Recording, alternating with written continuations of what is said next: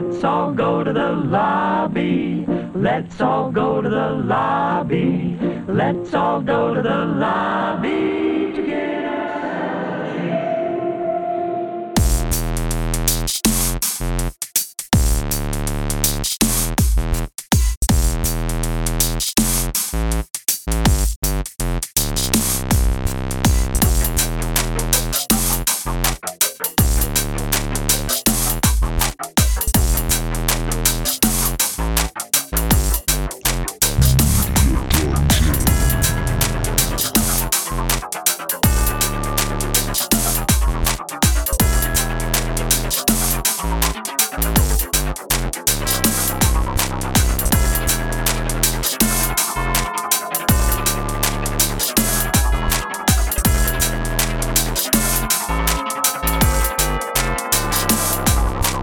Let's all go to the lobby to get ourselves a treat.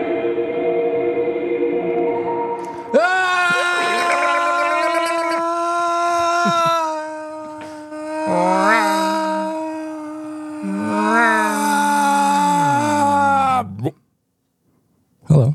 Hey, how's it going?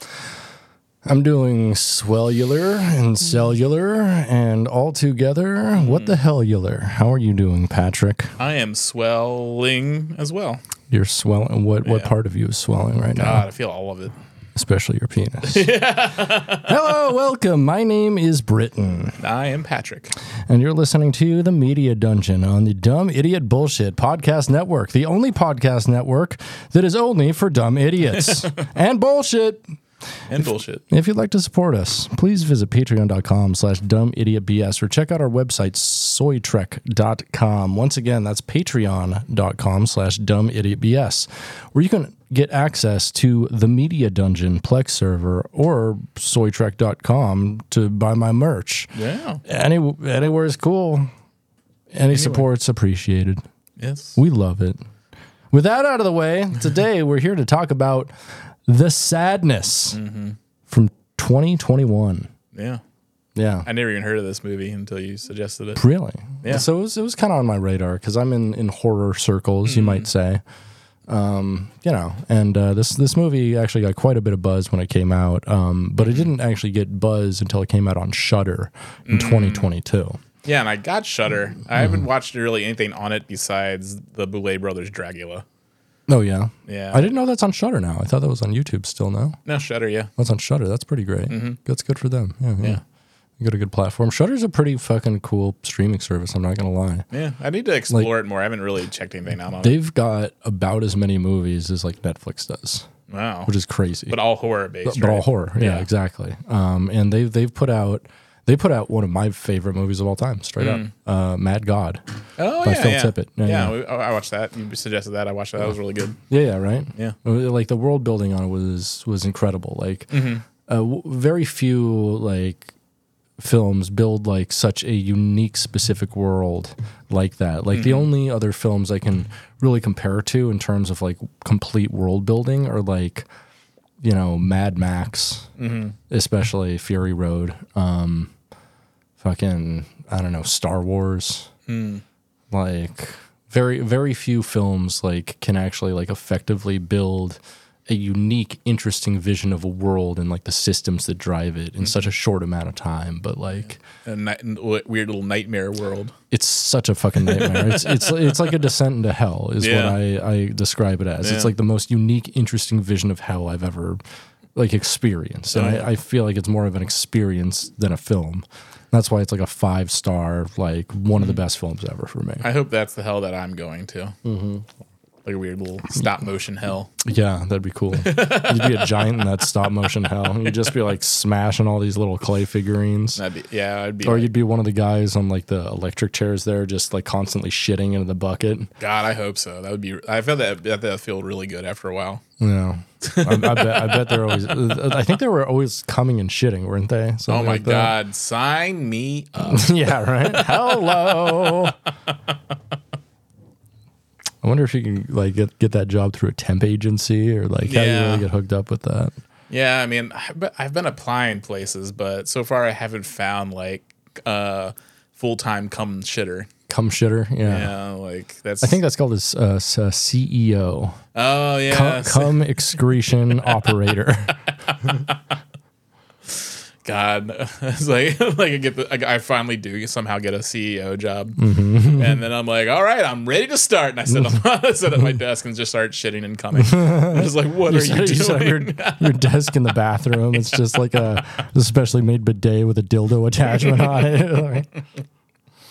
Here to serve, reporting for duty, and cummies. And cummies, duties and cummies. Duties and cummies. Duties and cummies. 99's The Mummy. You know what I'm saying? Was it 99? When was Maybe. The Mummy? I don't know. I love The Mummy. It's fun, right? Yeah, it's a good movie. But that's not what here. It's a good mummy. Mummy. Yeah. Today we're here to talk about The Sadness from 2021. So The Sadness, originally released in Chinese as Ku Bell, which is translated to Cry Sad. Okay. Is a 2021 Taiwanese body horror film written, edited, and directed by Rob Jabaz from Canada, who's definitely like a white guy. Yeah, He's like a big death metal white guy. I had a feeling. I looked it up before we started. I'm like, oh yeah, definitely a white guy. Yeah. It is his first feature film in script writing, editing, and directorial duties. So it's like a first for a lot of him. Prior to this, he made several shorts, all to various acclaim, and one of the shorts is in the movie a little bit. Most of them animated. So the film... Did he animate them himself like those, or did he just direct it? Or? I don't know. I mean, he is an animator. Okay, so that makes sense. Yeah, I think he might have animated it himself. The film received theatrical release in Taiwan on January 22nd, 2021, and premiered internationally at the 74th Locarno International Film Festival in Switzerland on the 12th of August, 2021, and finally began streaming in the States on Shudder in May of 2020. That's wild that it was like released theatrically during COVID. It is. Which is... Because this film... But it's not, because this film is kind of about COVID. Kind of. I mean, it's based on like a much older story, but I feel like it's like it has a COVID prescience to it. Like, yeah. And when watching it, I was like, this feels like it was based on like a source material like before COVID. Yeah. And it's just like adapting COVID into it a little bit. Yeah. That's I got that same thing where I was watching it and like I was texting Lucy. I was just like, oh, I'm watching like a COVID zombie movie. And then, like, because, like, when it first started, and then when the thing started going, I'm like, okay, I know exactly what this is. Right. So, the plot for this movie is fairly simple.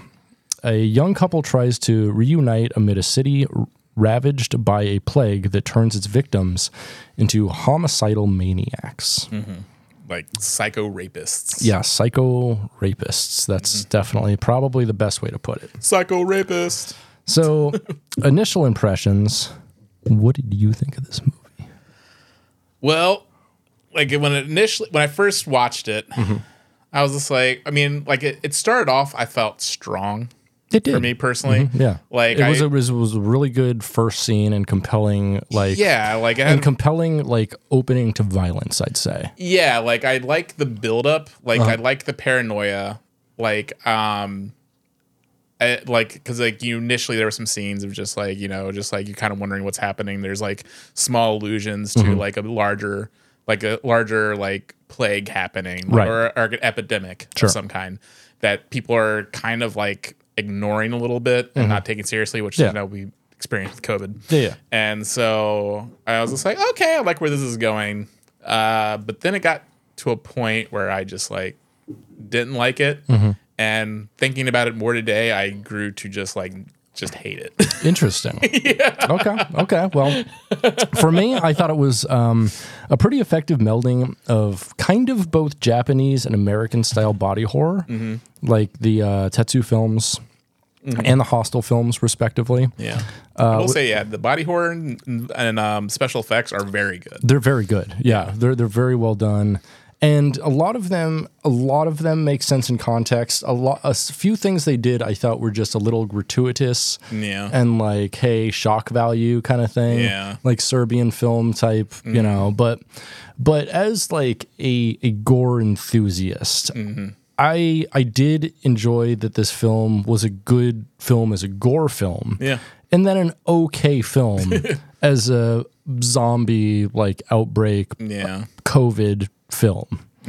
Okay, not great. But it has very, very strong influences from both Garth Ennis's Crossed. Yeah. I got that a lot. That's why I texted Lucy. I was like, I'm pretty positive this is based entirely on Crossed. Not entirely. It also there's has some very similar scenes. Yeah, for sure. Yeah. But like, there's also like a lot of like crossover between Junji Ito's works as well. Yeah. The Japanese body horror comic maker.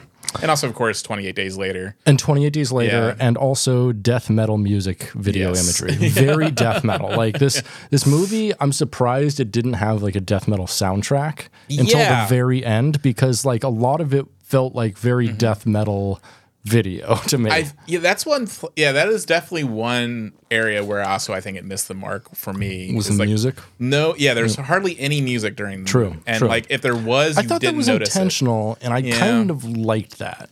Yeah, it gave like a greater sense of space and eeriness to everything, and like a greater sense of panic to a lot of things. But I think I would have liked it to elevate it, because I think it is a very like serious movie. It is like, and I felt like it probably would have, given like the subject matter and like just how like the and what are we calling them? We're not calling them zombies, right?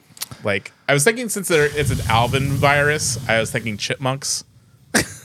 Chipmunks, the Alvin virus, because it's not COVID, it's Alvin, it's the Alvin virus, right? And they get large black eyes when they're infected. How about the black eyes? The black eyes, not the black guys, the black eyes. Yeah, I can see that. Yeah. I was trying wondering, like, because like you can't call them anything. I mean, like, you call in 20 Days Later the rage zombies, because these people, they get infected and they're still alive. Right. And so like they just become maniacs, like in Crossed. Right. And in Crossed, I want to say, wasn't the thing that like they got infected and they like acted out their wildest desire or something like that? Yeah, I think it was basically the same thing, where they just become obsessed with murder and rape. Right. Because there is I was drawing a lot of parallels between them. Like once I kind of realized it was like Crossed, like I realized like the initial scene that starts off Crossed starts in a diner as well. Because with and there's like the fryer basket thing too. And then it goes from there. And also like there's a girl that's like blinded somewhat in this. There's a blind girl in Crossed. Right. And of course, like, and blind girl is a great sympathetic character, though. It is, and also just like the way they act, like when these people are infected, just like in Crossed, they're smiling, they're laughing, they take joy out of sadism, and which is also like a very Junji Ito thing. Yeah. There's a couple stories in which people like get infected or become crazy, and they're just like really smiling, and like they have either whited out or blacked out eyes, or crazy, or eyes. they want to go into their hole. This hole is mine. I have to go into my hole. That's how I feel about holes. But yeah, like. I was getting lots of Crossed vibes from it, and then, like, of course, I looked it up. I'm like, oh yeah, it says specifically it was influenced by Crossed, which makes sense. Like on the thing, but yeah, there was. It does get gratuitous to a point where I just like. It does. Like I'd say around like 2/3 of the way through, like up till then, it's like I think a very effective, like I don't know, like kind of edge of your seat horror film, like where you're always like what's going to happen, kind of, but you're always waiting to see like how far it ratchets up. Yeah, and it ratchets it up a little too far at one point. Yeah, and then I'm like, okay, well, like I don't know if I'm really interested in like this like gratuitous element anymore quite as much, but it was still good. Like that didn't like decrease from the quality of like the filmmaking and the vision. Yeah, I don't think. Yeah, that's what that is. Like, I think it's shot well. I think the special effects. It's incredibly well directed. Yes. Yeah. Like the special effects are really good. Like like I'm a big fan of like heads exploding. Yeah. So I didn't like that scene until the very end, and then I'm like, okay, that was cool. I will say, like, basically, I think like the movie's very well paced until it gets to the hospital. Yeah, at that point, it does. I thought they could have definitely maybe tightened this film up by about 10 minutes. Yeah, the third act really drops the ball, I think, in my opinion. Yeah, like, I was like, not in a way that I don't think it ruins the entire film, though. Yeah, because I do ultimately like the ending. The ending is kind of fucked up and really sad, but it like really takes the theme of the film kind of the next level, I think. Yeah. I could have used something else to elevate it, though. No. Like, I didn't like the... I mean, are we going to the things we didn't like? No, not yet. Let's actually jump into the things we did like here. The scenes we did like. So, scenes we did like, I think we both agree the opening scene was actually really good, really effective. Yeah. I did like the setup of... I did like, the slow... like the relationship that it started between the couple, like I thought that felt very... Yeah, so basically the setup for the scene is a couple talks about everyday life stuff while they wake up and get ready for work, while a news broadcast plays that clues us into events that are about to transpire. And that's the same doctor as in later, right? I think so. I think so. And it's basically like a doctor saying that, hey, I'm trying to warn you, like the Alvin virus. Alvin! Alvin!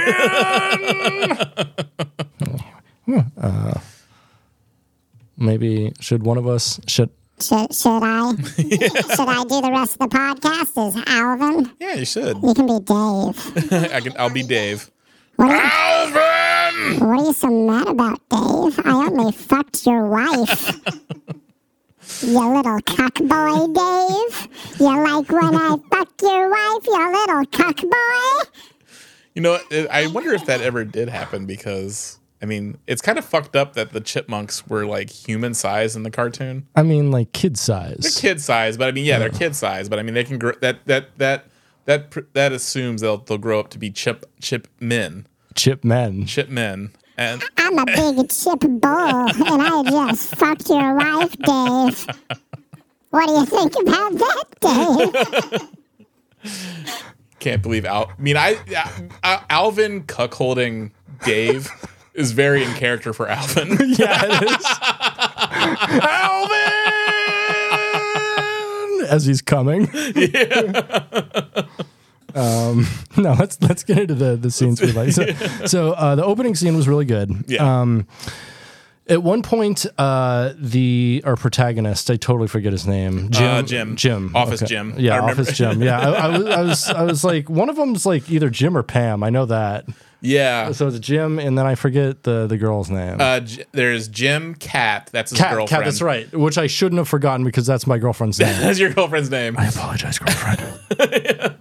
And then it's not spelled the same. So. And I think the girl on the subway, I think her name's Molly. If I'm right. That sounds about right. Yeah. Sure. Yeah. I think so. Like no one else really has a name. No, there's one of the other main characters is just called Businessman. Yeah, Businessman. So we'll just call him Businessman. Yeah. And honestly, I thought he was an incredibly effective villain.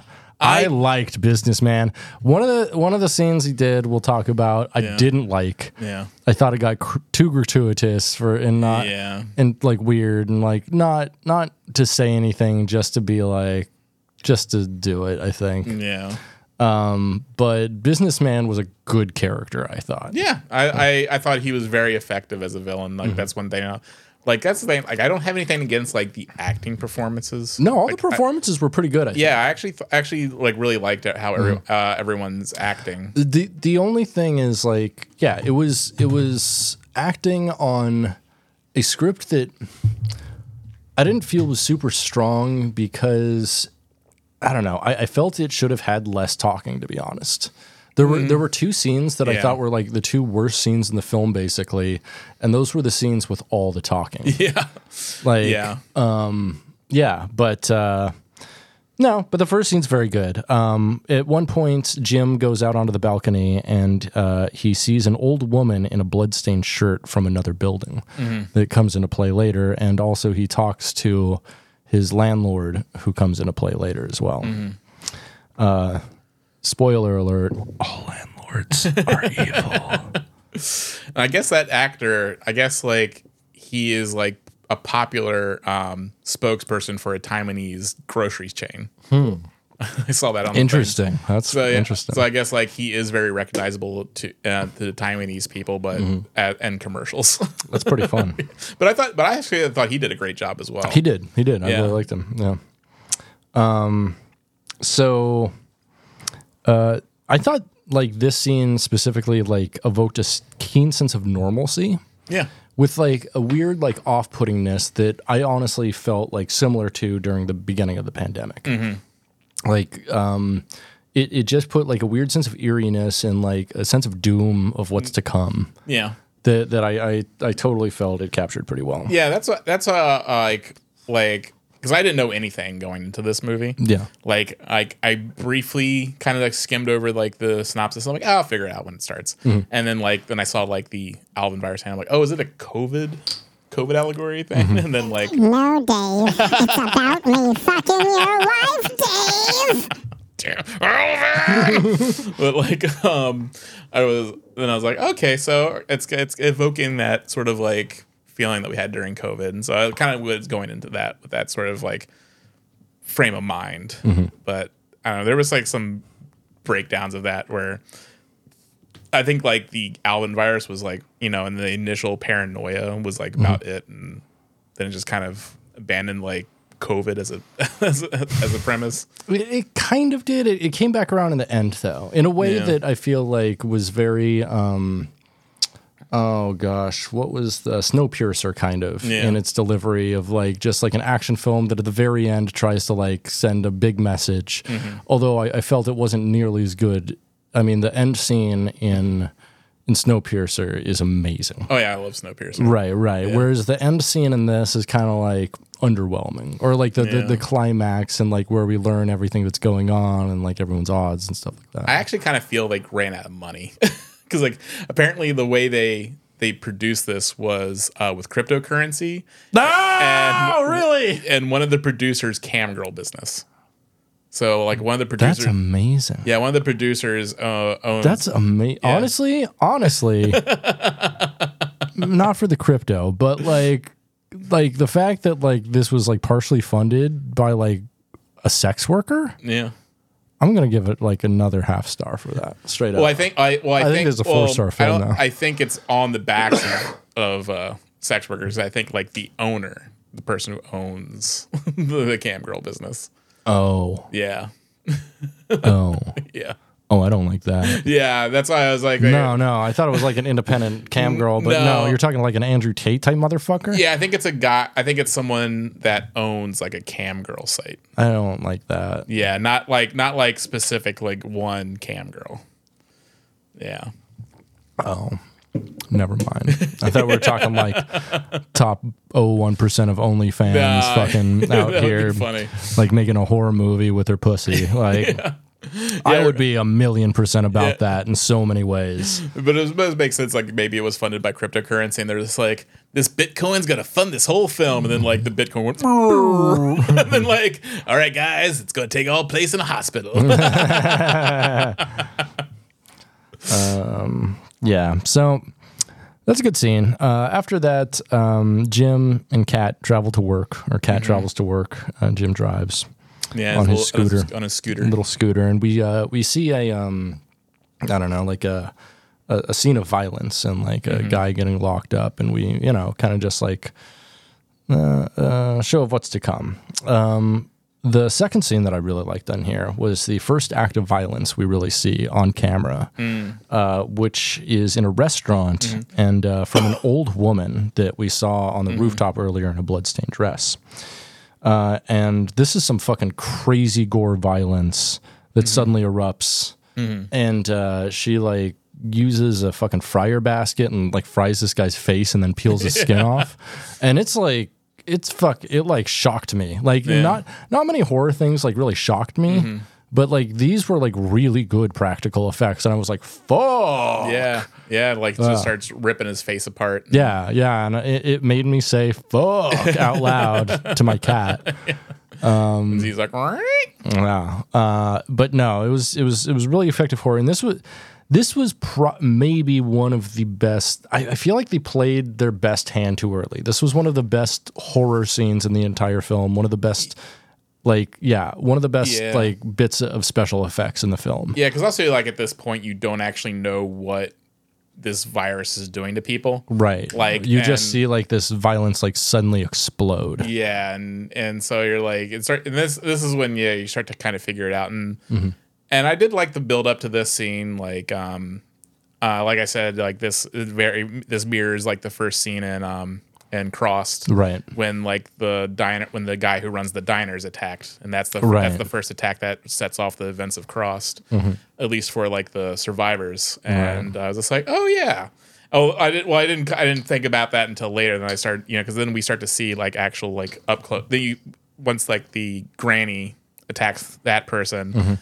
Spits in that other guy's face, and then he gets violent, and then he starts stabbing his friend. So you can see like we figure out like, okay, this is transmitted through bodily fluids, and then like the infection happens almost instantaneously. Right. Infected, yeah. Except there's like some people who I guess like have the flu, and then they get sick later. Right. So I thought this scene was pretty great. We see a realistic suicide, which I thought was great. The lady jumping off the building. Oh yeah, that was good. That also like shocked me. Like that whole first opening scene where we get a scope of like what is starting to happen, I thought was incredibly well done. It like centered around Jim and just like followed him. It had a very like manic feeling that I thought captured like the essence of like 28 Days Later really well. Kind of that, handheld camcorder, like what the fuck is going on kind of feel to it, which I really liked. Another scene I liked was kind of the scene like right after this, the scene where the girlfriend experiences the violence for the first time, and there's a big stabbing on the train. And there's several stabbings on the train, and people just start going berserk on the train. It was like a little too much for me. I thought like it was like, gallons and gallons and gallons of blood in a way that I didn't think was like too realistic. There was like there's like a guy, and like there's also like in that there was like, once the stabbing happens, there's a lot of people who do not react. Right. And then or they just go, oh. No, which might be true in Taiwan. I don't know. I've never been in Taiwan. Some people aren't even aware that the stabbing's happening. But there's like people getting stabbed and people screaming and people reacting. And then some people just like act like it's the first time they saw the stabbing.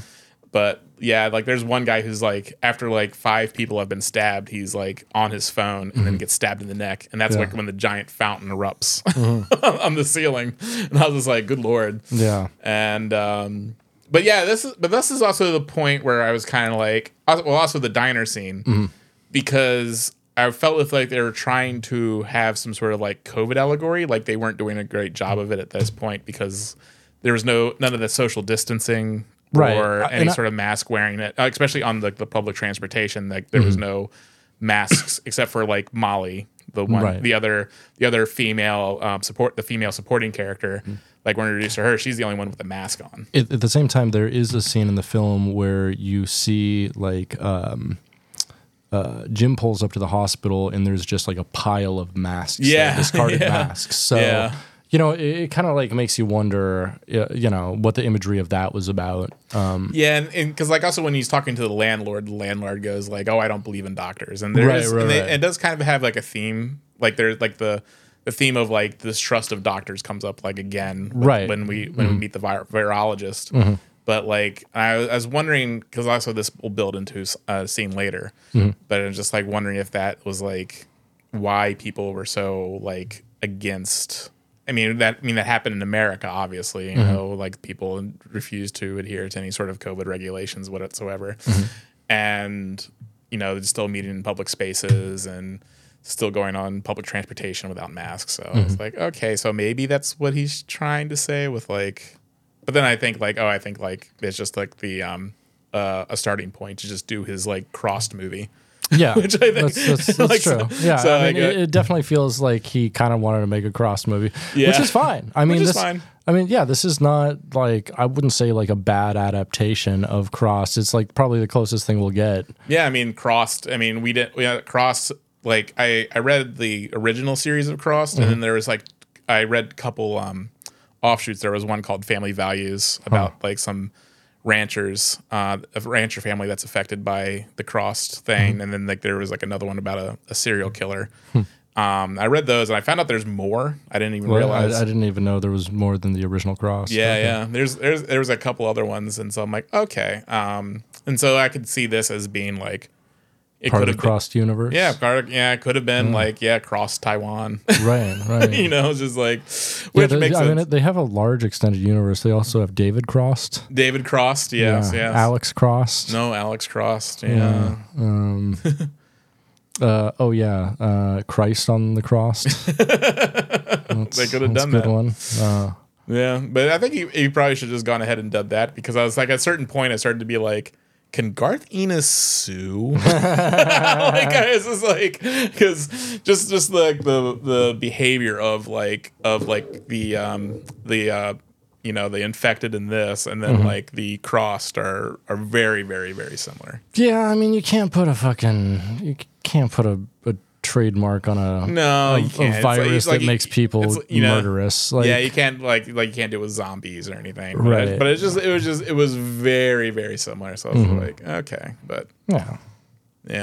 Like this scene though on the train that we were talking about, this is actually unfortunately where like a bunch of sexual assault starts happening. Yeah, as the well. First rapes start happening. I feel like this movie would have actually been more effective without any sexual assault if it was just like people go murderous. And that's the thing, because like I feel like he's trying to make some sort of commentary on sexual assault. Yeah, because like this is where we're introduced to the businessman, right, who who approaches our female lead Kat, right, and is like attracted to her and tells her she's beautiful, and she's like, leave me alone, and basically harassing her. Yeah, and then like of course like he's infected, and then he starts aggressively coming after her, and so I thought maybe like, is he trying to make some sort of like like commentary on just how like women are assaulted and like stalked and like, because he's very misogynist. He's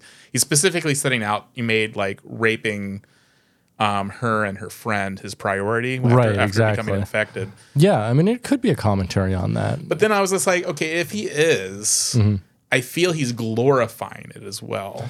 And it's hard to make some sort of like commentary on it. He's glorifying it and gorifying it. Yeah, he's glorifying and gorifying it. And I was just like, it's hard to like, point to something and say like, well, that's bad, but also then just like exploit it in a way where it's just like becomes very gratuitous. And it's just like, okay, well, it's like, do you want to say like this is a bad thing, or do you want to say like, I'm gonna put this in the fucking movie and then be really cool with it? I mean, but it's obviously not cool, because it's showing that these people are doing like their deepest, darkest, worst desires, and they're doing like the things that they shouldn't be doing. Yeah, I mean, because if you're gonna put part and parcel like extreme gratuitous violence and rape, like, and the gratuitous violence is bad, the rape is also obviously bad.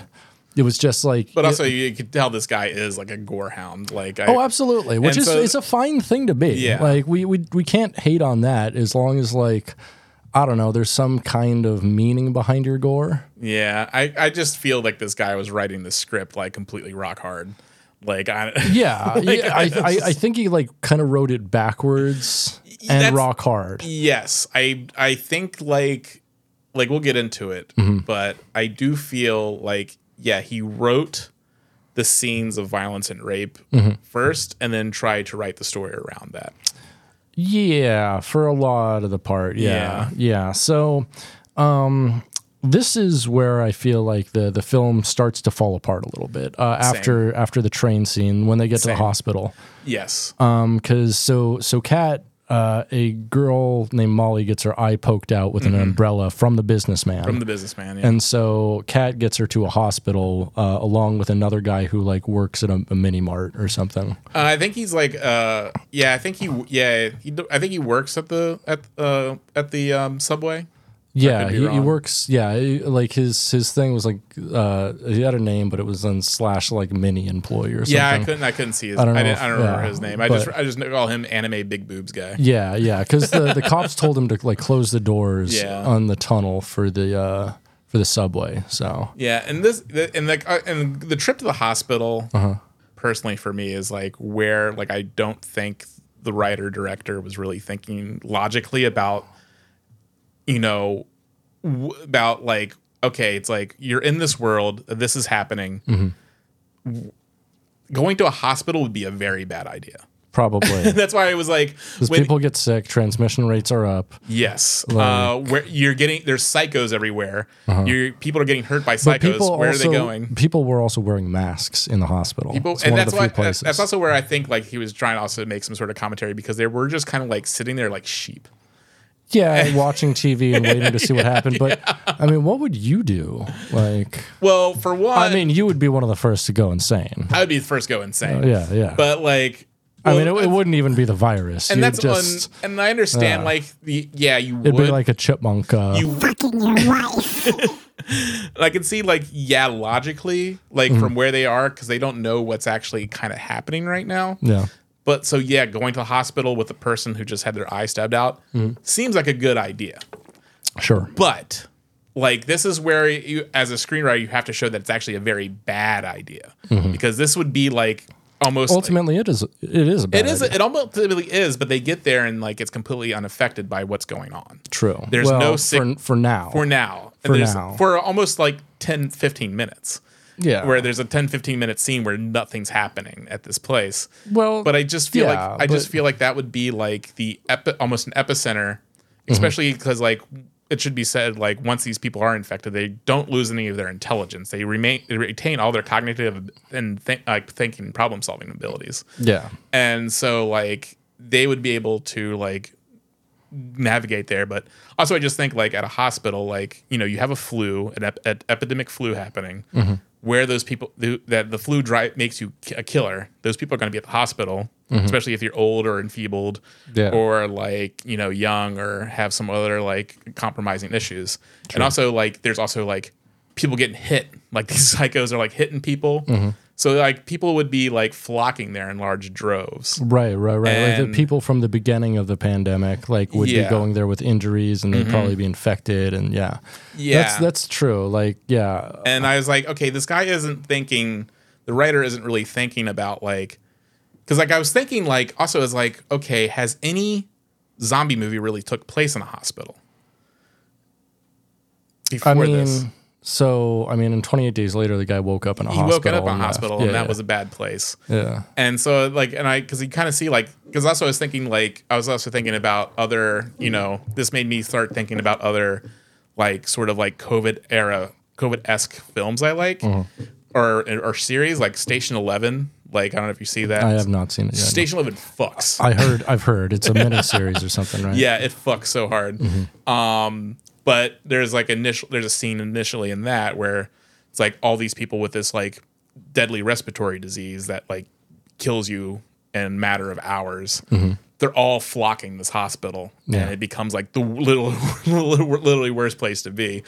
And I was kind of thinking going through my head like because like when Kat suggests going to the hospital, I was just like, girl, you don't want to go there. But then they get there but her friend has an eye poked out. Her friend has an eye poked out. But I mean, thinking I thought like, girl, you don't want to go there. But thinking me as met in a meta sense, where I was just like, oh, that's going to be a bad place for you. Also, this place has fucking glass doors. Glass door. Oh my god, yeah, that drove me nuts because, I mean, okay, so we just had like people attacked, like there's attacks happening. Like, it seems like there's 2 police officers or guards that are stationed there. Yeah, they're like security guards that have some awareness of what's happening. But there doesn't seem to be any like rush to barricade the doors, hide. And I was kind of wondering, okay, well maybe I'm thinking, I'm thinking as an American that has dealt with like, you know, almost 2 decades now of public shootings, you know, Yeah, mass yeah. shootings. You're used to the fucking paranoia of like being hunted by your fellow man. Yeah, exactly. And so you've been trained to do it since elementary fucking school. Yeah, exactly. Or no, probably middle school is when fucking Columbine happened for you. Yeah. And so I was thinking like, okay, and you know, of course, like at jobs now, you have you have mass shooter drills and you know what we're going to do. Do we now? I don't know. I think once a year we go through like what to do, like, you know, and it's usually like hide, barricade, and at last resort fight, which I think is so funny. Like they're just like, I think I hear something, yeah. But I think it's so funny that they tell us like, well, if, you know, if worse comes to worse, fight. And I'm just like, okay. So that does kind of like go through my head. So like this was like driving me insane. Like, because this is also like a point in a zombie movie, because this is sort of like the lead into the third act. Yeah. And so what typically happens, it's like, you know, there's sort of like, you know, an awareness of what's happening. And you have like, you know, the characters saying like, okay, how are we going to protect ourselves? Yeah. And this, like Kat and Molly and the weird guy, they make it to the hospital. And everyone's just standing in the lobby watching a television set. Yeah, no one is like finding weapons, which there's plenty in a hospital. Lots of sharp things. Like there's acids. Yeah. There's acids, bone saws, fucking scalpels, bone saws, which they use a bone saw later. They do use a bone saw later, but there's like so many things you can weaponize. And also like, because I was thinking like, that's the reason I was trying to think of previous like zombie movies that have taken place at hospitals, because I was realizing there's some very secure parts of hospitals. Like there's some very secure rooms. There's heavy doors on a lot of the rooms, and like heavy locks. You know, typically, you know, like the mental wards very locked down. And so I was thinking like, okay, actually this is a very good place to be, especially since it's not affected. So when they got there, that'd be interesting. A zombie movie that takes place in like a mental ward, which is like one of the last safe refuges. Yeah. So it's just like mental patients mixed up with a couple people who found refuge. Yeah, and that'd be very interesting. Like, but that's what I was thinking. Like, wow, they actually okay, it's fine. Why aren't they doing anything else? Because, and that's where I started to think like, okay, this guy really just like thought of like, okay, of the blood orgies and the death scenes he wants, and nothing else because it doesn't make sense logically, like that they would get there, stand in front of glass doors where they're very exposed with their backs turned to the glass, and not do anything extra. And that's why I was trying to think, oh, okay, well maybe those are like, that's reinforced glass. Right. Maybe that's some sort of like, you know, some unbreakable glass, and they have like, they feel safe. But we see that's not the case. Definitely not. So I was thinking like, and so they waste a good 15 minutes, or 10, 15 minutes not doing anything you typically expect in zombie movies, where like, especially in like in a like, not just zombies, but these are just like psychos. It's not totally a loss, like 10 minutes. I mean, there's like a couple like 5-minute like periods there, but it's interspersed with the guy going to the place and seeing the guy getting beat up with the baseball bats and stuff. Which I thought was a pretty fun scene. He like saves a guy who's getting beat up with baseball bats and shit, and like he's like almost dead basically. And then when he frees him, the guy's like, "Why'd you stop?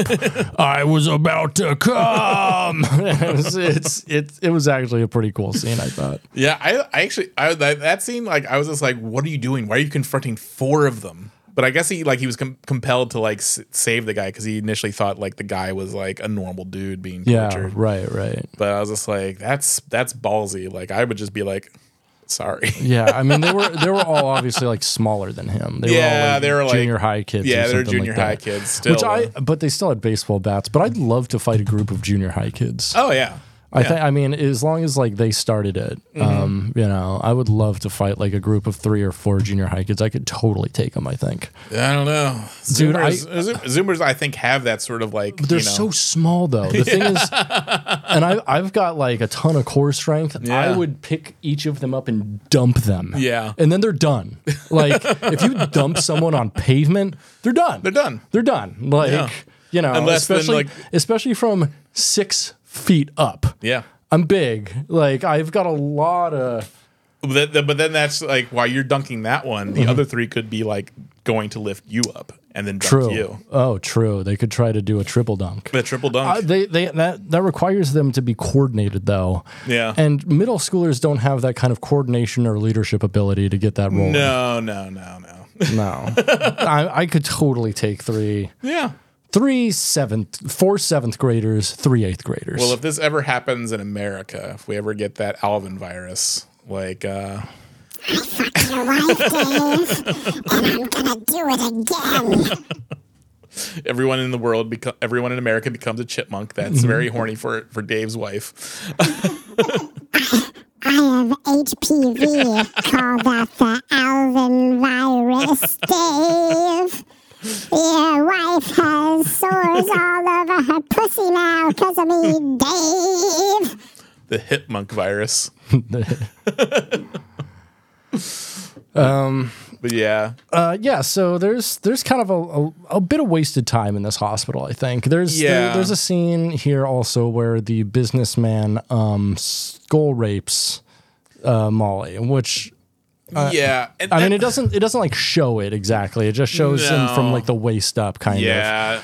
But it's very heavily implied, and I was like, man, they didn't need that. No, especially because like this scene was very funny to me because like when Kat and Molly come in, like, you know, there's still a nurse on duty. Yeah. And the nurse takes Molly and she puts her in her wheelchair and starts to care for her eye.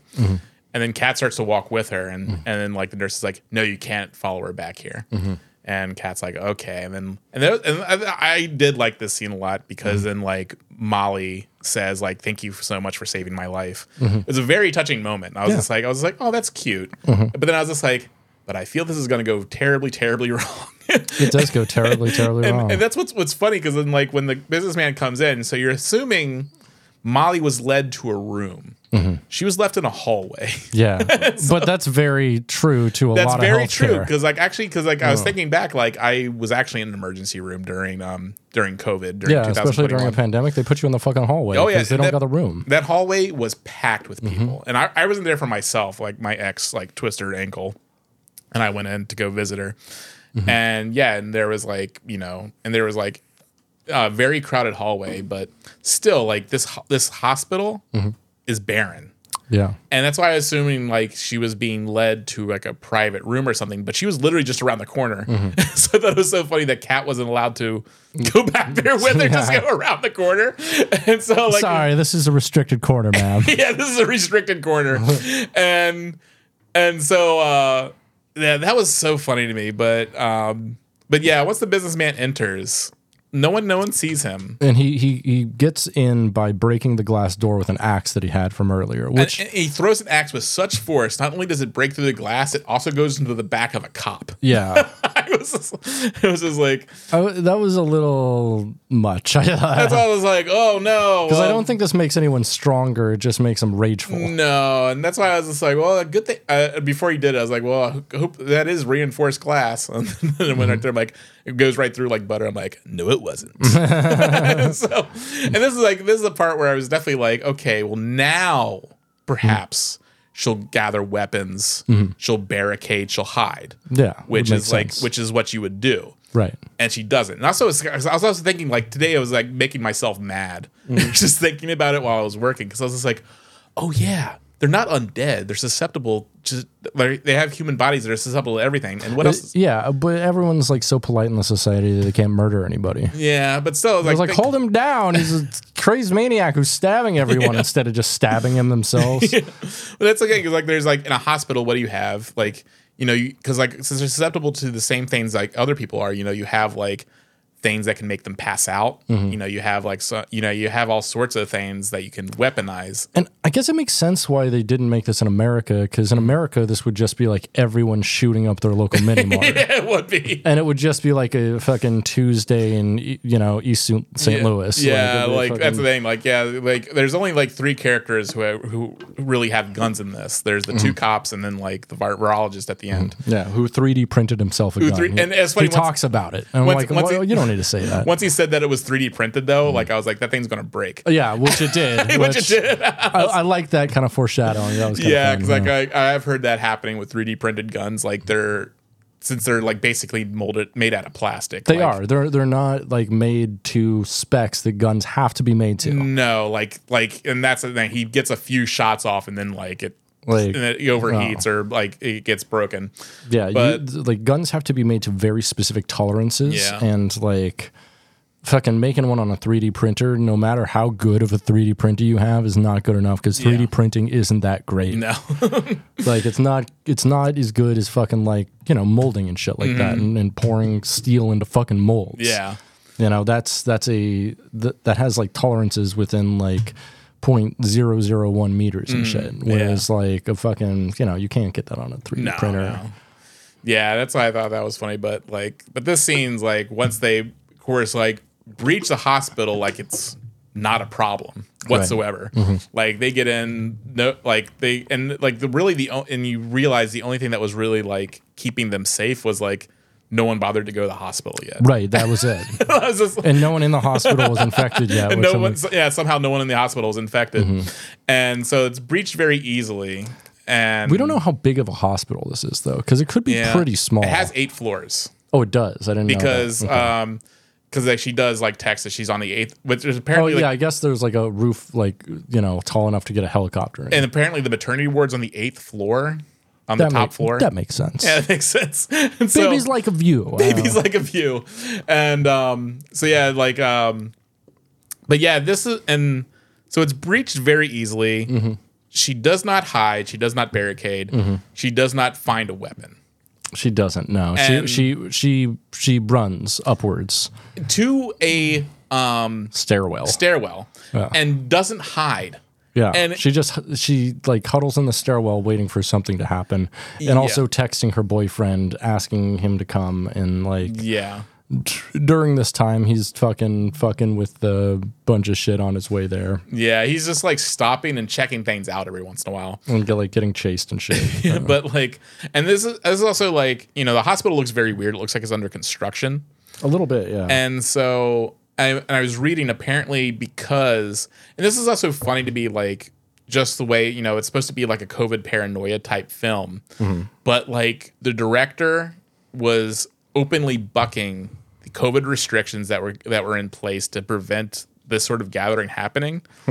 And so like he had to build the sets, the subway and the hospital set from scratch. Interesting. So I think that kind of explains why the hospital doesn't actually kind of look like a hospital. It doesn't. It looks like part of a hospital. It looks like I mean they get like a hospital room and a hospital lobby down pretty well, I think. Yeah. It looks like a lobby though to like an urgent care. Yeah, it's that the lobby's kind of there, and then like the rest of the hospital just seems to be having like a bunch of stairs and plastic drapes everywhere. Right. And so yeah, this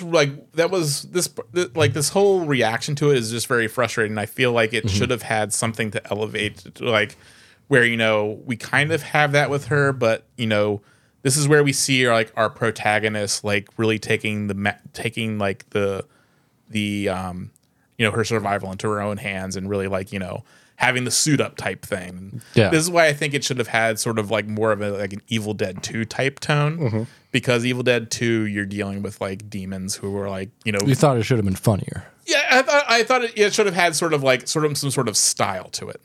Okay. Like, you know, where you kind of like have like something to really just keep you captivated, because once it gets to the hospital, it gets very boring to me. It picks up again in certain parts. For instance, the little dorky guy who worked for the Metro or whatever. Yeah. him like getting ripped apart and having like a bone saw used on him. But like it's like a whole bunch of people are like holding him down. The blood orgy participants. Yeah, and Molly is infected now, and she like starts coming towards him, and she's like, "I'm gonna give you a little kiss, a kiss of death," and she like uses the bone saw on him. And his fucking guts explode all over his face. Yeah. And you can see like little bits of bone just like covering his face. His blood like just shoots everywhere. And like it's a really effective way of doing like a really horrifying scene without having to go into the whole like guts and gore part. Yeah. It's just like, I don't know. The gore in this film I think is all pretty inventive and like interesting, if anything. It's well done. And that's why I think like he thought of the gore first, and like, I feel like he kind of congratulates himself in a way through his character. The virologist is like, they become very creative. They don't lose any creativity. In fact, it actually gets better. They think of inventive ways to torture people. Patting himself on the back. Yeah, he's like, yes, the most creative among us have the worst thoughts possible. And that's why I think, that's why the movie kind of falls apart for me, because like I feel like the fun thing about watching zombie movies is watching, how people survive and how people prepare for it. Right, which I feel like this was less of a zombie film. Yeah. And more, but in any sort of calamity, you expect like you expect that survival instinct to kick in. Right. This felt like, with the complacency of the protagonists, a little more like a Hostel film. Yeah. Like the protagonists are just like bewildered. They don't know what to do. It's like they've never seen a movie of this type before. So they have lost all sense of like common sense, because like, as we like when the guy like sees the girl, the nerdy guy, like he sees like Molly, when he comes upon Molly, she's crouched like an animal. Right. Eating a human brain. Right. And what's his instinct to do? It's to walk closer and see what she's doing. Yeah. I think, and keep in mind, he witnessed her getting skull fucked. Right. Like, he knows she's infected. Yeah, he was on the bottom of like a hospital. Yeah, bed. He was hiding. He hid. Good for him. Right. That's what he should. But he heard that fucking infected load going in that eye. Oh yeah, Oh, please fucking erase that sentence from my mind forever.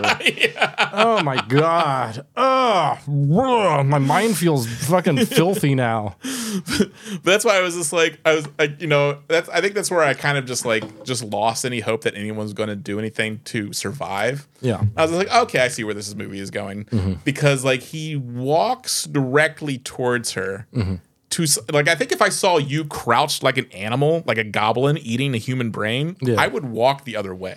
You'd be like, just carnage shit. Come on. Just carnage shit. Yeah. I'd be like, well, Britt. You'll eat anything. I was like, Britt, have fun. I'm going this way. Like, I would have gone by very quietly. I would have not even telegraphed I was there. But, and so, like, people do things like, and that's why I feel like the writer, he definitely wrote like the rape and murder scenes first and foremost, and then just thought of the ways to the characters to get in those positions. Yeah. But not in any way that kind of makes sense logically for like a person in that kind of situation to do. Yeah, although I will suspend my disbelief and believe that maybe Taiwan has no zombie films whatsoever, and these people just like watch rom-coms and shit. Yeah, I have no idea what these folks are watching. They just watch those Netflix rom-coms. Yeah, right? Yeah, I have no idea what these folks be watching. Like, the only thing we ever see on TV here is the news and a weird cartoon. That has to be it, because, we're as I said, we have that playing in our minds all the time. Yeah, no. And we've also seen like 100-something zombie movies. Right. So if you were born a guy, or you're on a bunch of testosterone, your mind is constantly like playing scenes of like weird survival that are completely implausible. Like, what would happen if a bear just entered this grocery store? What happened? What would I have to grab to fucking fight that bear? You're in a fucking hardware store and you're like, what around here would I take to like a street brawl? And then like you just like go and pick up a bunch of fucking like sledgehammers to test their weight and like feel how good they'd be in a fight and shit. Like, God, fucking having testosterone is a curse, man. It is. Yeah, I do remember like one time when we had to do the mass shooter talk at welding school. Like every semester we did like had to do the mass shooter talk. You know, like what to do during the mass shooter thing. Yeah. And like I remember my teacher saying like, you know what? If anyone wants to come into here, all we have are weapons and stuff. And it's just like, well, yeah, man, but. But if someone has a fucking gun, what, you're gonna use a fucking TIG welder on his ass? You're gonna fucking drop some nice dimes on him. Like, come on, dude, you're gonna burn a hole in his leg. Like, dude. you're gonna run and hide. Like if someone has a M16, you're gonna run and hide. And so like, but yeah, you just kind of think like, okay, well, where would I hide? What's heavy to hide behind? Like where can I go where no one's going to find me? And that's where I feel like, I feel like he wasted the concept of a hospital, on, like as a place to barricade and fight back. But it kind of made sense for like the ultimate, like where Kat ends up. So Kat ends up in a room, with, a virologist, and he's like, handcuff yourself to that shower. Pretty sure that guy that was in the video that they were watching in the beginning. Yeah, I'm pretty sure it was him. Before we actually get there, a scene that like I thought was too long here was like the minister of like the military and then the president speaking on like a nationwide address, and like it kind of went on too long a little bit, but at the very end of the speech, the minister of the military, it's revealed that he's gone crazy and he's infected, and he sticks a grenade in the president's mouth and blows up his head like Scanner style, and it fucking rocks. I know. Like I was not with the scene until the very end, but the very end I was like, okay, I'll give that scene a pass. That's a scene, not a scene I don't like.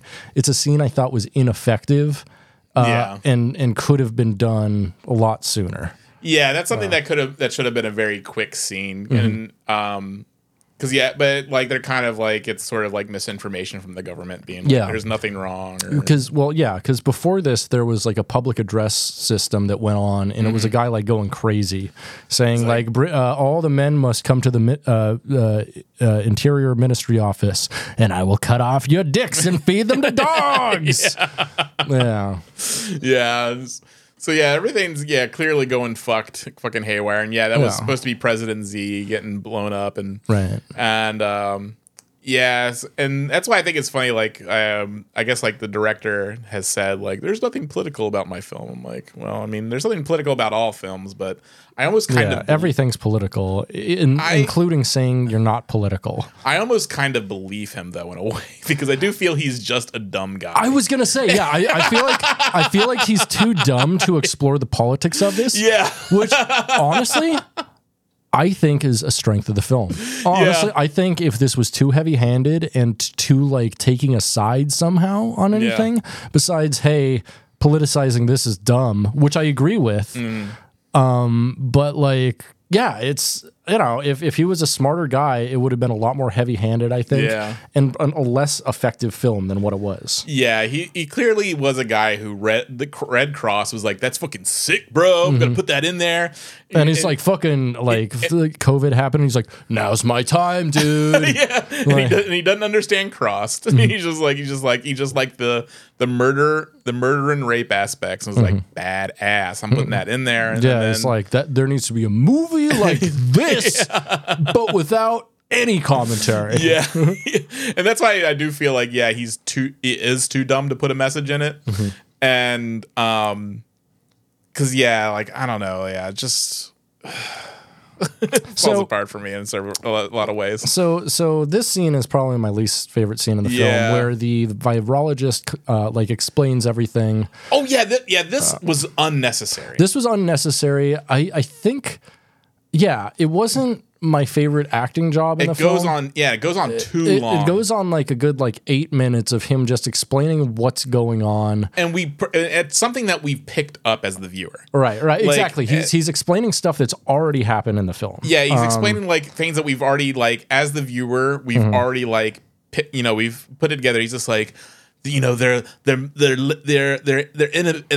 inhibitions have been completely erased, and, and now they explore the deepest parts of of murder and rape and stuff. But I feel like our theory explains this, that the filmmaker is in fact dumb, because he's like, oh, people need this explained to them, because he thinks people are as dumb as he is. Yeah, exactly. Which is fine. He's fine. I mean, he's good at a lot of things. He's savant type at making special effects and shit like that. Yeah, for his first film, he's a good artist. Yeah, for sure.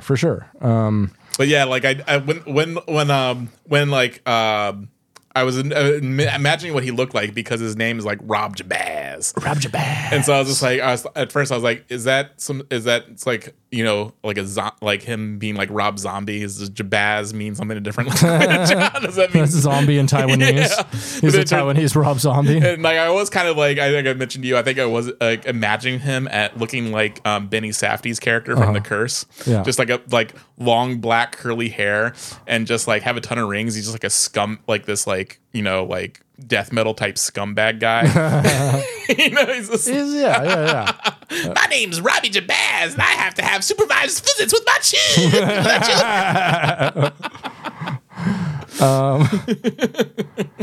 Yeah, don't let Robbie Jabaz come in you. Don't have his child. Do not let Robbie Jabaz come in you. No, but if you got pregnant, you'd be like, we should have a 3rd trimester abortion. I want to see it live. He's like, oh, you just got Jabazed. Oh, I'm gonna Jabaz all over you. Slabaz, Jabaz, thank you, Mazaz. So there's another great scene of violence here, which is the final showdown between the businessman and and Kat. And this is after they're does the businessman, or is it the guys after that kill the doctor? It's the guys after. Okay, yeah. So right before she goes into the doctor, she kills the businessman. He goes after her with an axe, and she sprays him with a fire extinguisher, and then hits him in the head a bunch, and then just smashes his head completely open with a fire extinguisher in some of the best gore of the film. It was it made me sick a little bit. And this is actually what I feel this should have been the final scene.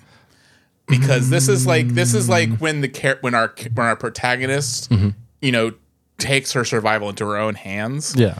And because there's the businessman says you're just like me, but she's not. She's she's not infected. It's also made clear that she's immune to this as well. Immune to this because the doctor infected her with it to see if she was immune, and if she was, he's like, then you can come into the helicopter with me, and we'll try to find a cure. Yeah. Because your blood, is the answer. Yeah, but he's saying it you're giving into your violent side, but I don't know, but I feel he was obviously set up as the final villain, right? And because we have this scene happen where she finally this guy that's been stalking her for the good 30 minutes of the film, she finally dispatches him. Almost an hour of the film. Yeah, an hour of the film. Yeah, and so she finally dispatches them. And then she's afterwards she's taken in by the doctor, and we have this grueling 8-minute scene that just deflates any of the excitement that we got from that. One thing I did like about that scene though is it's made clear that the doctor threw away all the babies in a trash can. Yeah, because some of them were infected, and he's like, well, he infected it himself. Oh, that's right. Yeah, he was testing on them. Yeah, he's just like, what was I supposed to do with these babies? But Kat literally finds a trash can full of babies. Yeah, and I was like, yeah, this guy just stole this scene from a death metal song.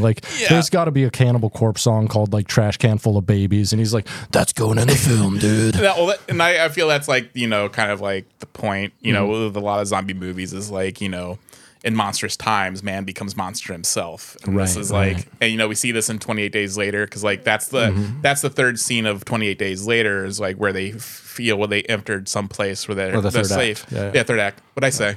Third scene. Yeah, third act. Yeah. That'd be interesting. That'd be interesting if you knew that, dude. The third act, yeah, the third act is just like, you know, they reach what they think is safety for them. Yeah, and it's not. And it's not. It's like, you know, these, like, after, like, you know, all the social barriers and social structures and just like our institutions have failed.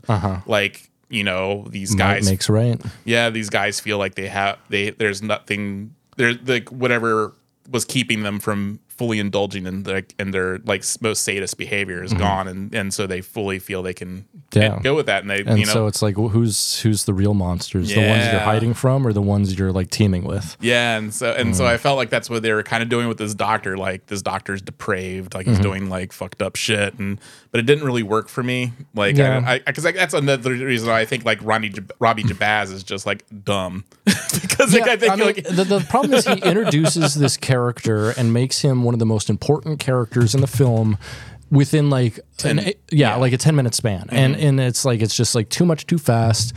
He could have done some more exposition or made him like a third character that we kind of followed a little bit or like teased a little bit from the beginning of the film. Or I just guess not it even had him on include TV. him. Yeah. But like, just like, I don't know. It was like a little too much exposition and storytelling a little too late in the film. Yes, absolutely. And it was stuff we didn't need to know exactly. No. Like there was fine left up to mystery. And that's actually like a part in Crossed I like. There's never any explanation for why it's happening. Yeah. And like it could be like a virus.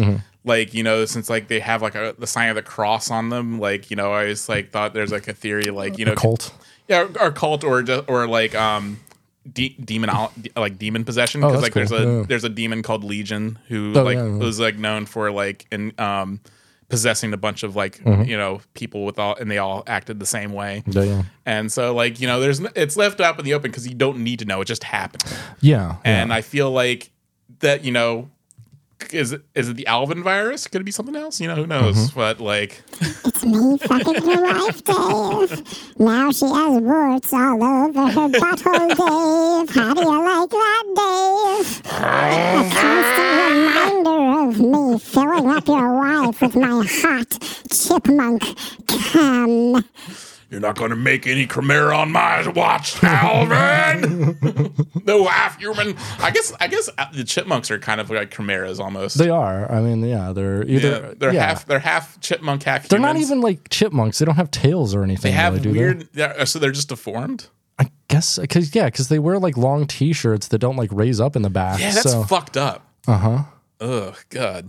They're wearing like Snuggies or something. Yeah. Yeah, they're very disturbing. Right. But but yeah, like this doctor, because like I feel like the moment of killing the businessman is supposed to have some more emotional impact. Right. But then like that's not like the climax. No.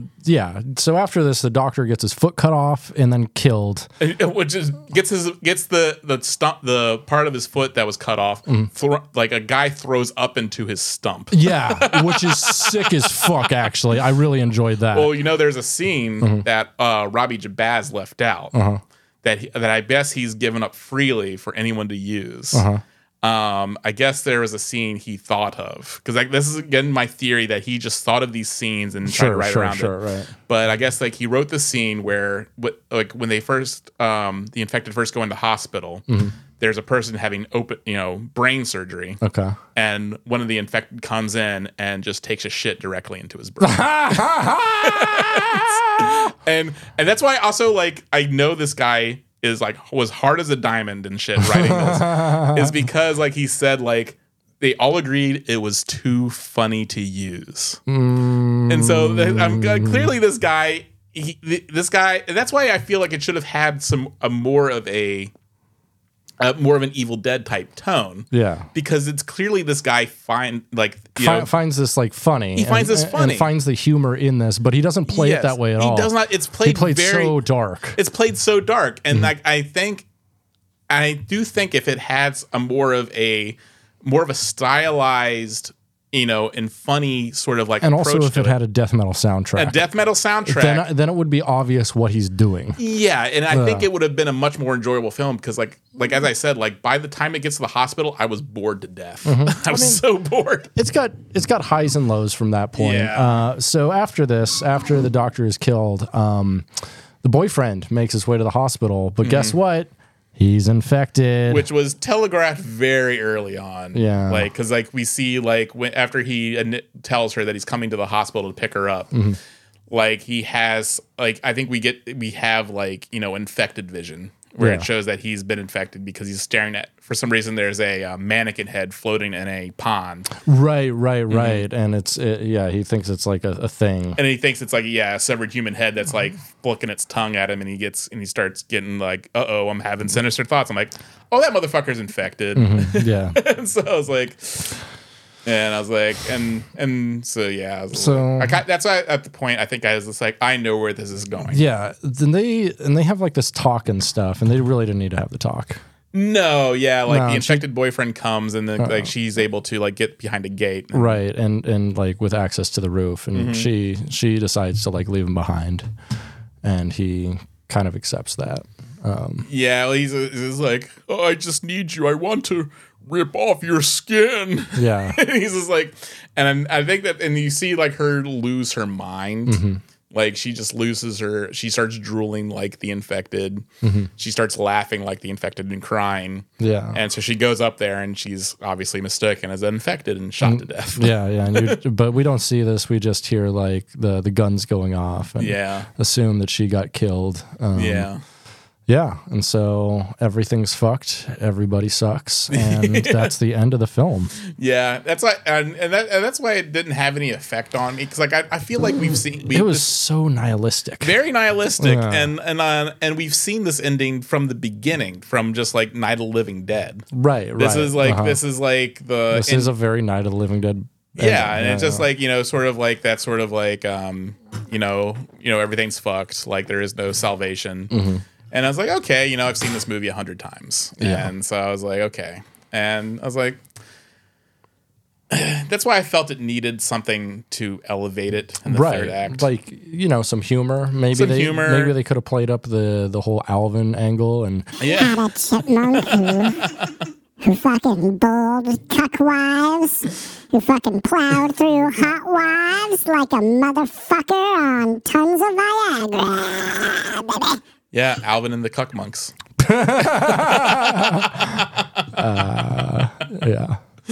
Yeah, like I was just like, sort of like a suiting up type scene like in Evil Dead, just like something where we're showing like, okay, because like that's one thing you also see in zombie movies is because the entire social strata has just been eliminated. Like there's like everyone's in the same boat. Right. And so you have different people from all walks of life coming together, of all different like sort of like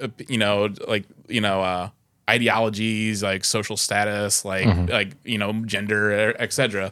You have them coming together and like forcing these people to work together and survive. Yeah. And I feel that's a missing element that it could have used, like because especially like. Yeah, although this is by a Canadian guy making a Taiwanese film, so I'm sure there's a large cultural disconnect here of exactly like his vision for this, and exactly how Taiwanese society is. Yeah, because I don't know. That could also be like, like we're commenting on how weird the hospital is. That could be how Taiwanese hospitals Who knows? look like. Yeah, what if we're totally off base and that's how all of them are? They're just 8 stories and covered in plastic sheeting. Covered in plastic sheeting. Why not? So like, but I just feel like if you were like a hospital would have been a great place to just barricade and just and get those things. And I feel it kind of needed something that, or not spend like the last half of the film inside that hospital. Yeah. Like I feel it definitely needed like a change of scenery, but the fact that fact that they had such strict COVID restrictions while filming, since and also, this was filmed like during 2020. Yeah, and also this is obviously like a very low budget film. Yeah, it's funded by cryptocurrency and cam girls. Yeah, I wonder how much like this film actually cost to make. Yeah. I will say it looks good. Yeah, it's very competently directed. Yeah, and so like and that's just this thing. Like, I don't think the writing was up to par. Like, personally, like I do, like I feel Robbie Jabaz is just like a dumb guy and just wanted to have like thought like. I mean, I feel like if he were to have made like a music video with these scenes intercut, I think it would have been a badass fucking music video. Yeah, that's true. It would have been like honestly, it would have been better. Like with more humor, with like a death metal soundtrack. Yes, like characters with more exaggerated personalities. Yeah, except for the businessman, I thought was a great character. Oh yeah, but as a hero.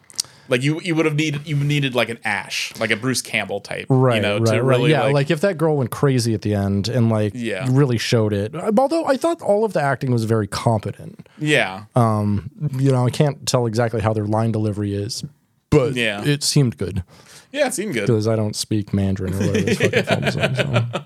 So. Yeah, but I do feel like the President Z scenes played very comically because like they did, and the way they were shot was very comical, which was interesting. And like especially like there's like some Dutch angles that are taken, like especially when the minister is going insane. And he really just sells like ripping the pin of the grenade with his tongue. Yeah. And it definitely needed some more of that sort of like, oomph. Something to really just like, like an exaggeration. I mean, it's already the behavior's already exaggerated, but like just sort of like something that really like some like Sam Raimi type camera turbulence and like zooming in and out on things. Yeah, and just like some sort of more manic energy because like that as you were saying, like that scene drags on for so long because it's just flat shots.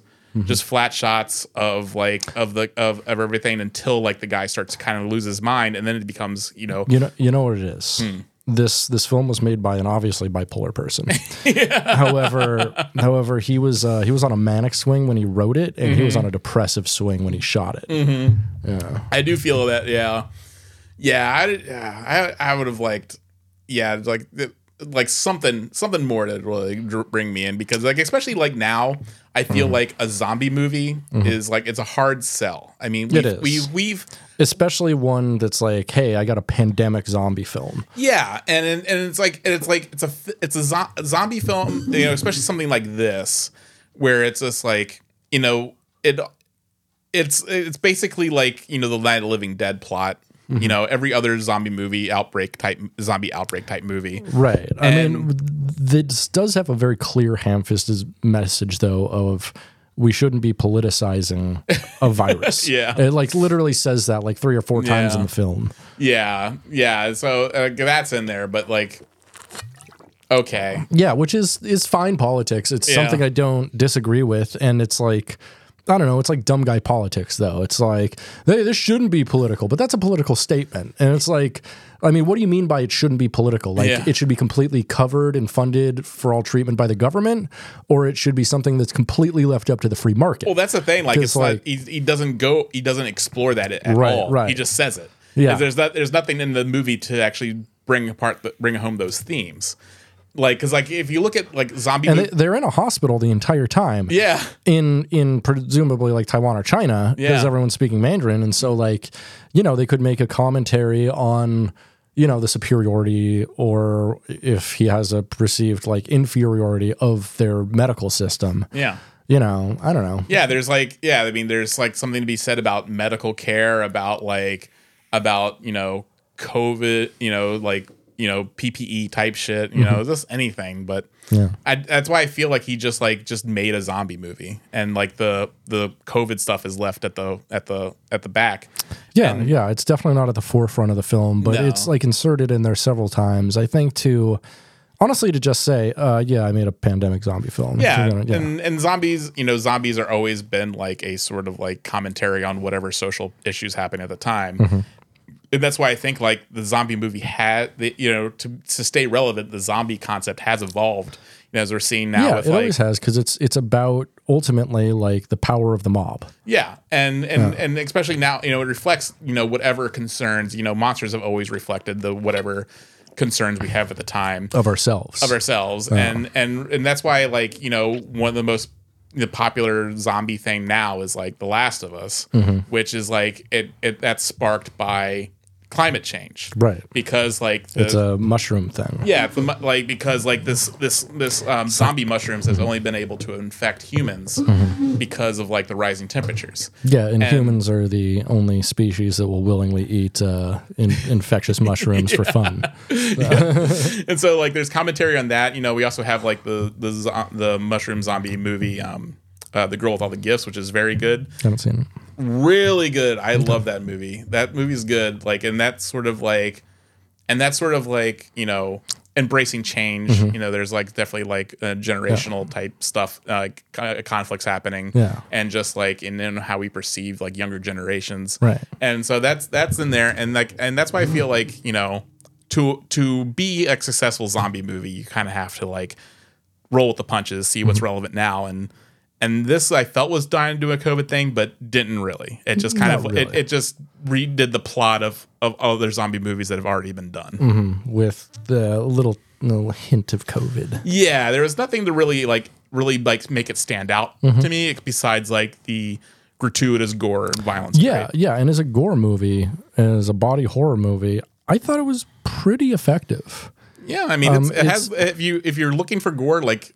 Yeah, Sure. It's I mean it's got a better plot than a lot of just straight up gore movies.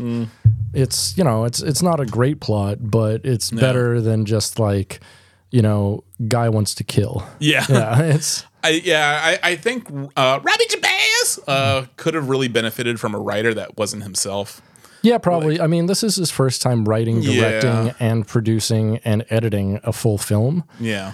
And I thought he did a competent job at each of them. Yeah. Definitely his best work in the film was the editing and the directing. And Absolutely, And the writing was not great, but for writing a film for Mandarin, I don't know if he's, you know, fluent or whatever, but I thought it played pretty well. I thought the casting was pretty good. Like everything about this film is competent to good. Yeah. It's just the only thing that's really good is like the gore. Yeah. Yeah.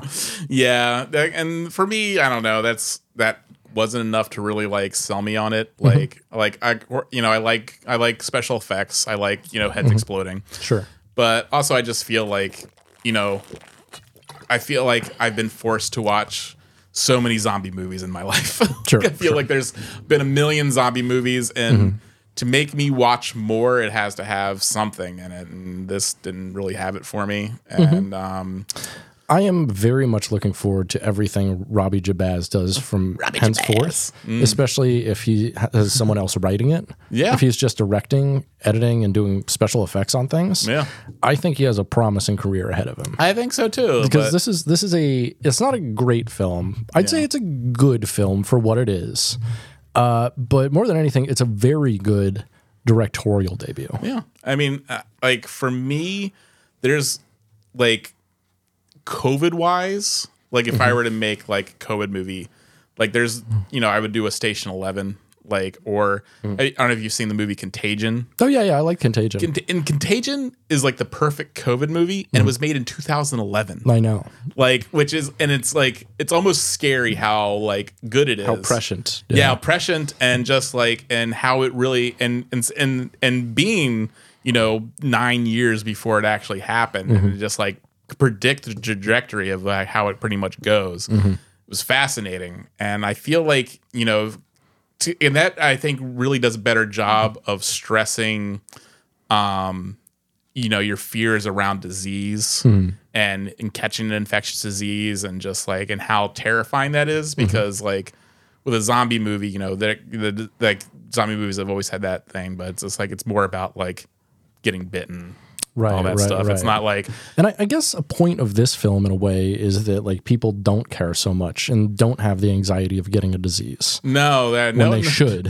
Yeah, even after, that's, I mean, that's the thing. Like, you know, stuff starts happening, like, and that's why I thought it was funny. Like, you know, you have like, you know, obviously clear like people are being infected. Yeah, and that guy goes in and confronts 4 infected teenagers. Right. I'd be like, get the fuck away from me. Teenagers are dirty as fuck. Like you're risking infection, bro.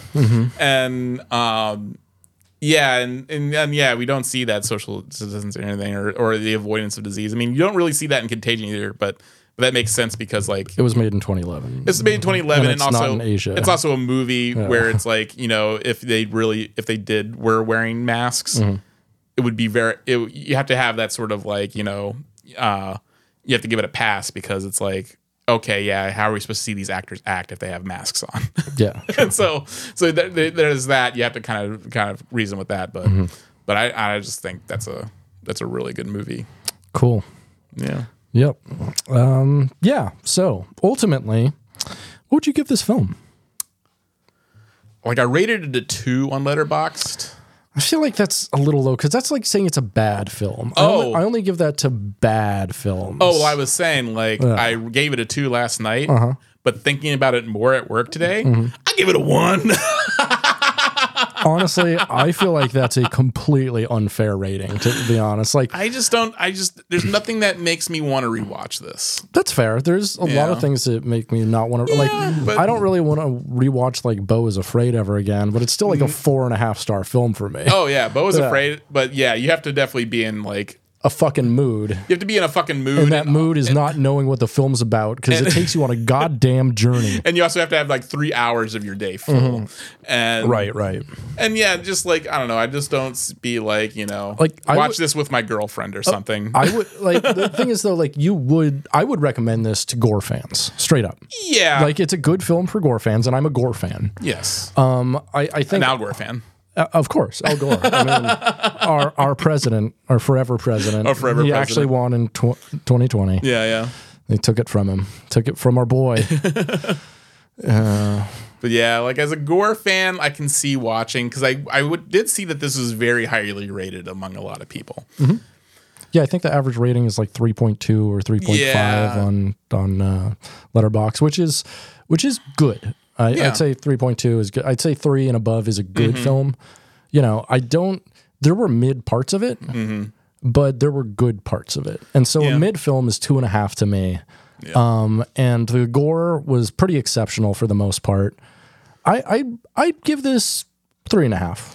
Yeah. 3.5. I'd say like, especially considering it's a directorial debut, I'd consider even giving it a 4 for being as like good as it is, well produced as it is. Yeah, it has a vision to it that I don't really fuck with, but it's a vision.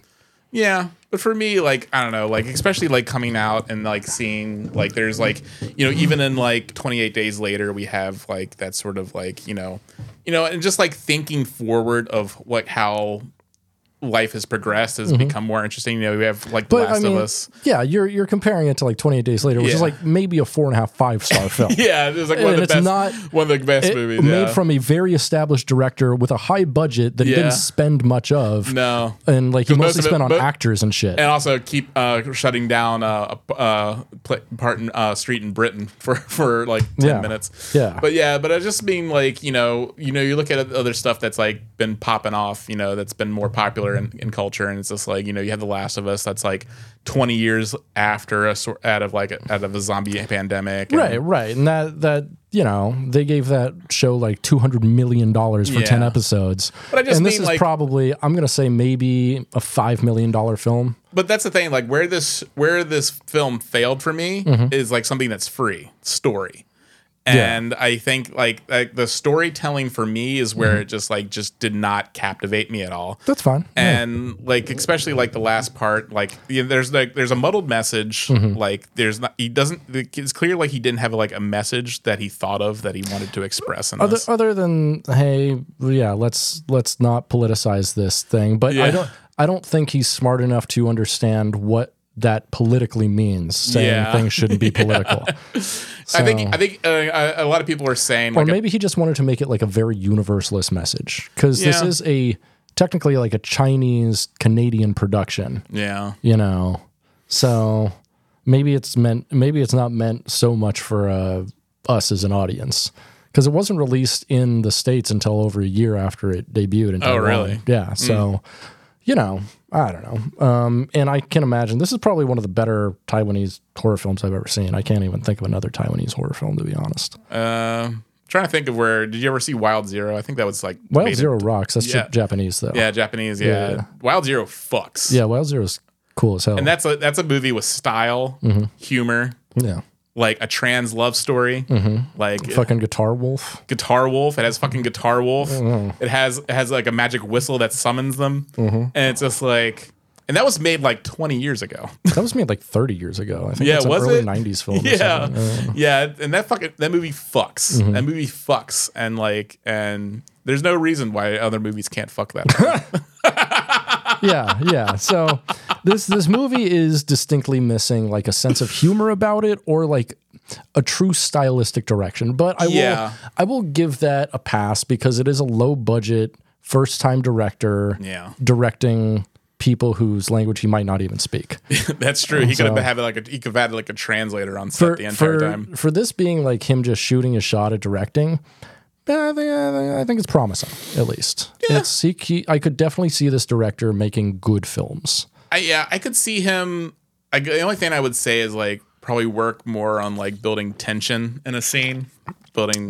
I thought the tension was pretty good. It like especially for the first 2/3 of the film, up until like the speech at the hospital from the president. Like I thought the tension was really good, especially like. The first scene of violence at the diner was great, and then it ratcheted up even more in the fucking the subway. And then when they escaped the subway and just the Japanese businessman was coming after them, and he like bit off the guy's nose and then killed him. Yeah, that was all like, I don't know. It had a great environment intensity to it, I thought. Well, I mean, like I think some stuff was telegraphed too soon, like the hospital doors, like. Yeah, that was dumb. I was just come on, dude. Like they're obviously going to rush through that. And so when it happened, I was just like, well, duh, of course. Yeah. But at the same time, I don't know how they would have furthered the plot if the hospital was like really well fortified. And think about it. Well, I mean, like what hospital have you seen in America that doesn't have glass sliding doors? That's true, but like that, you get away from those doors. Yeah. But that's the thing. Like that's one thing. Like I feel was underused was the fact that the infected are still clever. They still have their regular intelligence and their problem solving skills. And so like it's not like zombies where you can, if you form like a good enough barrier and make them so they can't see you, like you're kind of safe. No one's perfect in zombie films, and everyone makes a lot of mistakes. And also, this is in Taiwan, and we don't really understand their culture, how things are set up there. Yeah, I like the fact that she's not allowed to see her friend that's just right around a corner. Right. That sounds like some bureaucratic bullshit we'd see in America, doesn't it? But it's also funny because it's like, that because like that's what you see is like the breakdown of just like of social rules and just sort of like rules in general during zombie films. And you think like she would just be like, no, I'm going to stay with my fucking friend, dude. Like we just went through some shit. We just survived a murder on a subway. Yeah. I don't know. For me, it's still a 1. I'm gonna fuck your wife about that, Dave. I'm gonna look you in the eyes, Dave, while I'm fucking your wife and give you 1 star. And then give your wife a 1 pussy full of my disgusting infected load, Dave. Hey, I will say I've seen people give like a half a star to it on Letterboxd. And I was just like, I read the reviews. I'm like, they're absolutely 100% correct. No, I think the average review of 3.2 is accurate 100%. Yeah. I'd give it a 3.2, 3.5. Yeah, I gave it 3.5 stars. I'm holding to that. It's something I would definitely recommend to a lot of horror fans and especially gore fans. Like straight up. Like it's it's an effective film in some ways, and in some ways not. It's not an effective political film at all. It's an effective gore film, 100%. It's effective. Yeah, I mean, I think I said like it feels like a demo reel of the things that this guy was writing and made him hard. Yeah, 100%. No, it does feel like a demo reel of for getting a bigger budget for a film that he really wants to make.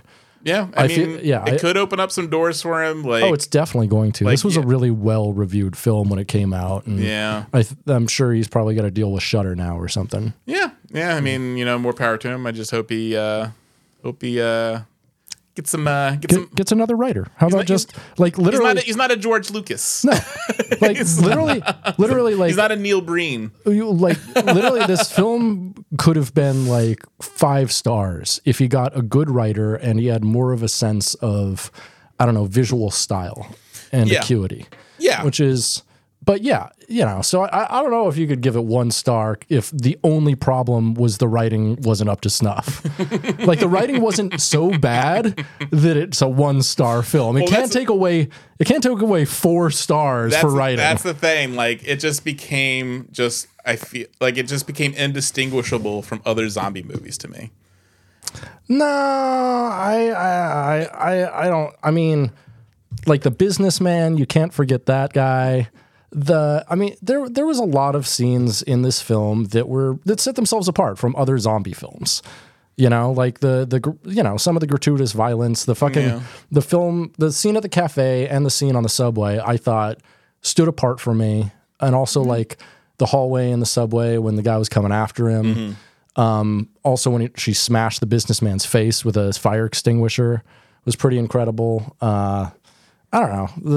The gore really stood out. And so as a gore film, I mean, this could have been, if it was just like a 20-minute short, there was just almost all the gore and lots of music. It would be one of the best either death metal videos or like fucking gore shorts ever. Yeah, I mean, I like the style of the credits. Like when how the credits kick in and it's just like a fucking heavy death metal song and like a bunch of like flashing red and black. And I was like, pretty sick. Cool. Like, and that's the thing. I wish that energy translated to the rest of the film. Yeah, I feel that. Like, it needed that sort of like manic, just sort of like it was being edgy, and I just feel like it could have also used that sort of like just like we're gonna go fucking nuts with it. We're gonna have music. We're gonna have. So we needed a Bruce Campbell in the lead. I don't think you understand what edgy means. And so because of that, I'm going to propose next week we're going to watch a Jimmy Screamer Claus film. All right. You're not ready. I'm not ready. You think you know what edgy means and like writing to like just be like exploitative and just like a fucking edgelord? You got no fucking clue, my friend. You're gonna shit your pants. I still stand by my 1-star rating for this film. Well, then you're going to have to find a new star rating system once you see a Jimmy Screamer Claus film. Straight up. You're going to be I'll go into negative star territory. You can't do that. You're not allowed. It says, where's the rating system? We don't know. I control this podcast. The rating system only goes down to half a star. All right, well, I'm going to give it a half a star. Or watch I rate it 2 stars just to be fucking an asshole. I'm going to kill you. I'm like, you know what? That movie fucking rocked. I will say, I recommend the movies Wild Zero, Contagion, Station 11 is a really good series. Oh yeah, we're gonna add a new segment to the end of the podcast. What you been watching this week? What did I watch? I don't know. You can get your Letterboxd out and see. I did watch fuck. You know what else? You know what's a good movie that kind of has this sort of setup? The Blob, 1988, motherfucker. Oh, the Blob is good. I like the Blob. Fucks. Like Frank Darabont like wrote The Mist. Like if you want to see a movie that has like just like small town people just dealing with something completely fucking crazy, can't go worse than The Blob or The Mist. Yeah. Those movies fuck. Those are good 5-star ass movies. Yeah. But I watched both Blobs, the original and the 1988 one, because I love that movie. The movie's so good. Yes. And of course I watched Showgirls. I think I mentioned that earlier. Yeah. How would you rate that? I would rate Showgirls. I mean, that's a movie that's very exploitative. And that's like, of course, like, Paul Verhoeven, he's the master of it. Yeah. But he's a master of saying things through exploitation. Yeah. Like his vision, like he's got good politics. Yes. And he says it through satire. Yes. And that's almost kind of like I was trying to wonder, like, Showgirls, because How would you rate it? with Starship Troopers, like you can movie makes sense. Sorry. Yeah. How would you rate it? How would I rate it? Yeah. I think I rated it 4 stars. 4 stars, awesome. What else did you watch this week? What else did I watch? Boop, boop, boop, boop, boop.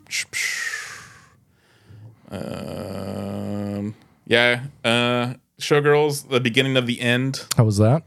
It was pretty bad. I gave that 2 stars, so it's a higher rating. What year is that? 1957. Oh, yeah. Your star rating's arbitrary.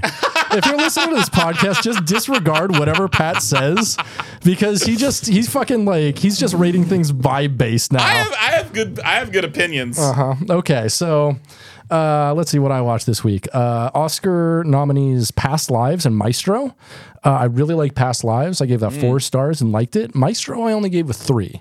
Really good acting, but it's obviously just like actors trying to get an Oscar. But Bradley Cooper is really gay in there, and he's fabulously gay, which I really enjoyed. So 3 stars for that, based on the performances. Was he gay in real life? He's bisexual. Was he bisexual? Yeah. Oh, I didn't know. Leonard Bernstein. Yeah. I also watched Cage Heat 2, Stripped of Freedom. I gave that 1.5 stars. Fucking sucked. Lacked the boobs of the first one. Bad. Last night I watched The Exterminator from 1980. That film fucks. It's part of the genre of what I consider only really happens in like the 70s and 80s, like post-Vietnam films. And the genre is PTSD makes guy a fucking badass. Oh, nice. And it's just basically like a Vietnam vet, but doing Death Wish shit, like Death Wish 3 shit of just like putting a guy in a meat grinder. He shot the giggler, man. Oh, it's so fucking good. And then the sadness. But that's what I watched this week. Cool. Yeah, some good recommends in there, I guess. I guess I've also been just watching lots of Enterprise. Yeah. Enterprise is cool, but that's another podcast. So I think that's a great place for us to leave it. Yeah. Thanks for joining us in the Media Dungeon. Yeah. I've been Britton. And I have been Patrick. And this has been the Media Dungeon on the Dumb Idiot Bullshit Podcast Network. Go support us, please, at patreon.com/dumbidiotbs. Yeah. Yeah. I'll see y'all later. Bye-bye now. I'm gonna fuck your wife, Dave. I'm gonna fuck her so fucking hard.